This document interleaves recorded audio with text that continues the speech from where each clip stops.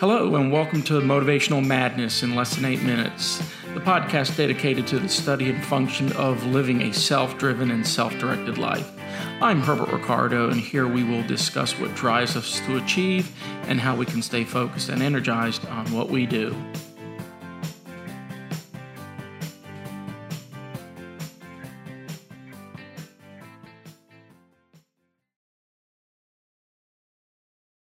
David Schwartz's book, The Magic of Thinking Big.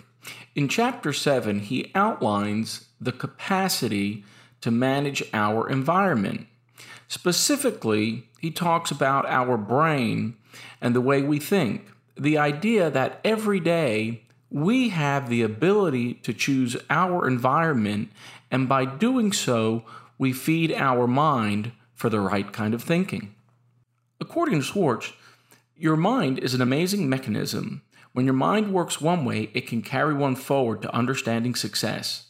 But the same mind, operating in a different manner, can produce total failure. The mind is the most delicate, most sensitive instrument in all creation. Let's look now and see what makes the mind think the way it does. Millions of people are diet conscious. We are a calorie-counting nation. We spend millions of dollars on vitamins, minerals, and other dietary supplements, and we all know why.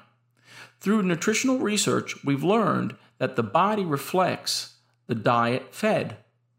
The body's physical stamina, resistance to disease, body size, even how long we live are closely related to what we eat.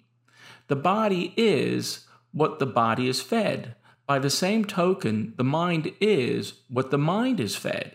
Mind food, of course, doesn't come in packages, and you can't buy it in a store.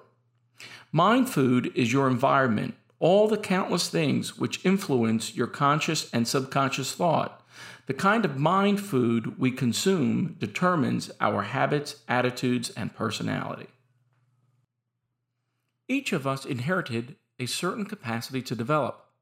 But how much of that capacity we have developed and the way we have developed that capacity depends on the kind of mind food we have been fed. The mind reflects what its environment feeds it, just as the body reflects the food you feed it. Have you ever thought what kind of a person you would be if you'd been raised in some other country instead of the United States?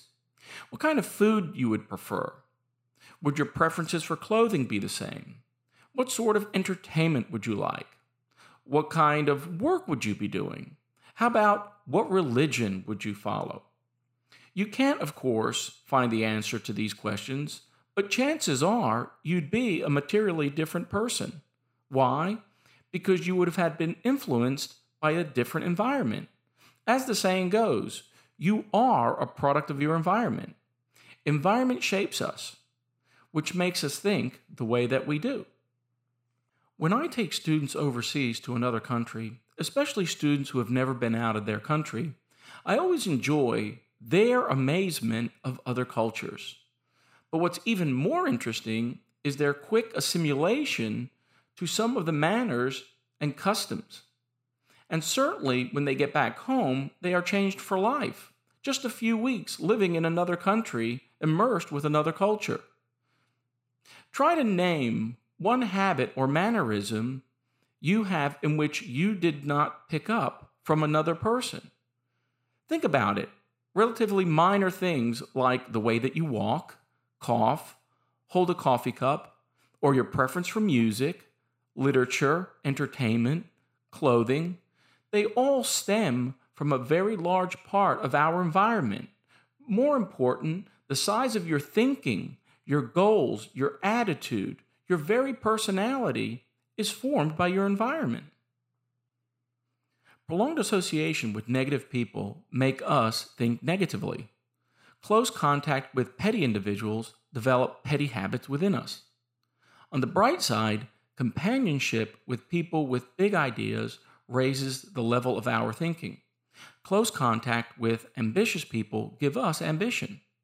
Experts agree that the person you are today, your personality, your ambitions, your present status in life, are largely the result of your psychological environment, and experts agree also that the person you will be in 5, 10, 20 years from now depends almost entirely on your future environment. You will change over the months and years, this we know, but how will you change? That will depend on your future environment and the mind food you feed yourself. We have the capacity to change and change in the direction that we want. That's our choice. Find positive, motivated, driven individuals and allow them to influence our behaviors in a positive way. Simultaneously, create a positive environment for others, and before you know it, you'll end up where you want.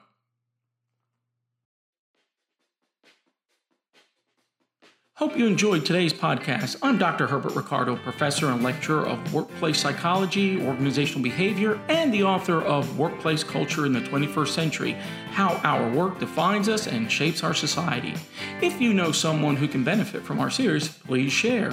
So stay well, work hard, and remember, make someone's day. Until next time.